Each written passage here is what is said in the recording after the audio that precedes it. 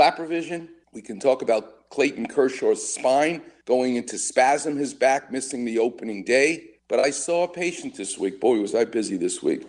I saw a patient.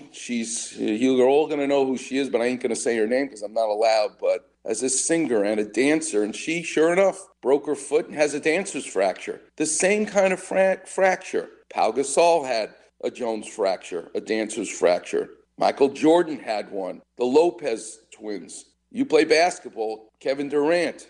You're going to get that fifth metatarsal, that dancer's fracture. Why does it break in the same spot? Well, here's the Klapper Vision. Your fifth metatarsal, that long bone in your foot attaching to your little toe, is like a yellow pencil. The yellow part of the pencil, the diaphysis, the shaft of the bone, then you have the eraser at the end of the pencil, and that metal housing that attaches the eraser to the wooden pencil. Those three areas are just like the bone, the yellow shaft, the diaphysis, the metal ring that holds the eraser, the metaphysis, and the eraser is the epiphysis. You break the bone at the eraser, the epiphysis, or at that metal housing, the metaphysis, and that fracture is going to go on to heal with just a boot, no big deal. But if you break that bone where the yellow shaft, anywhere along that yellow shaft, the blood supply is so poor, you're going to need a screw to get that to heal, particularly if you're an athlete or a dancer.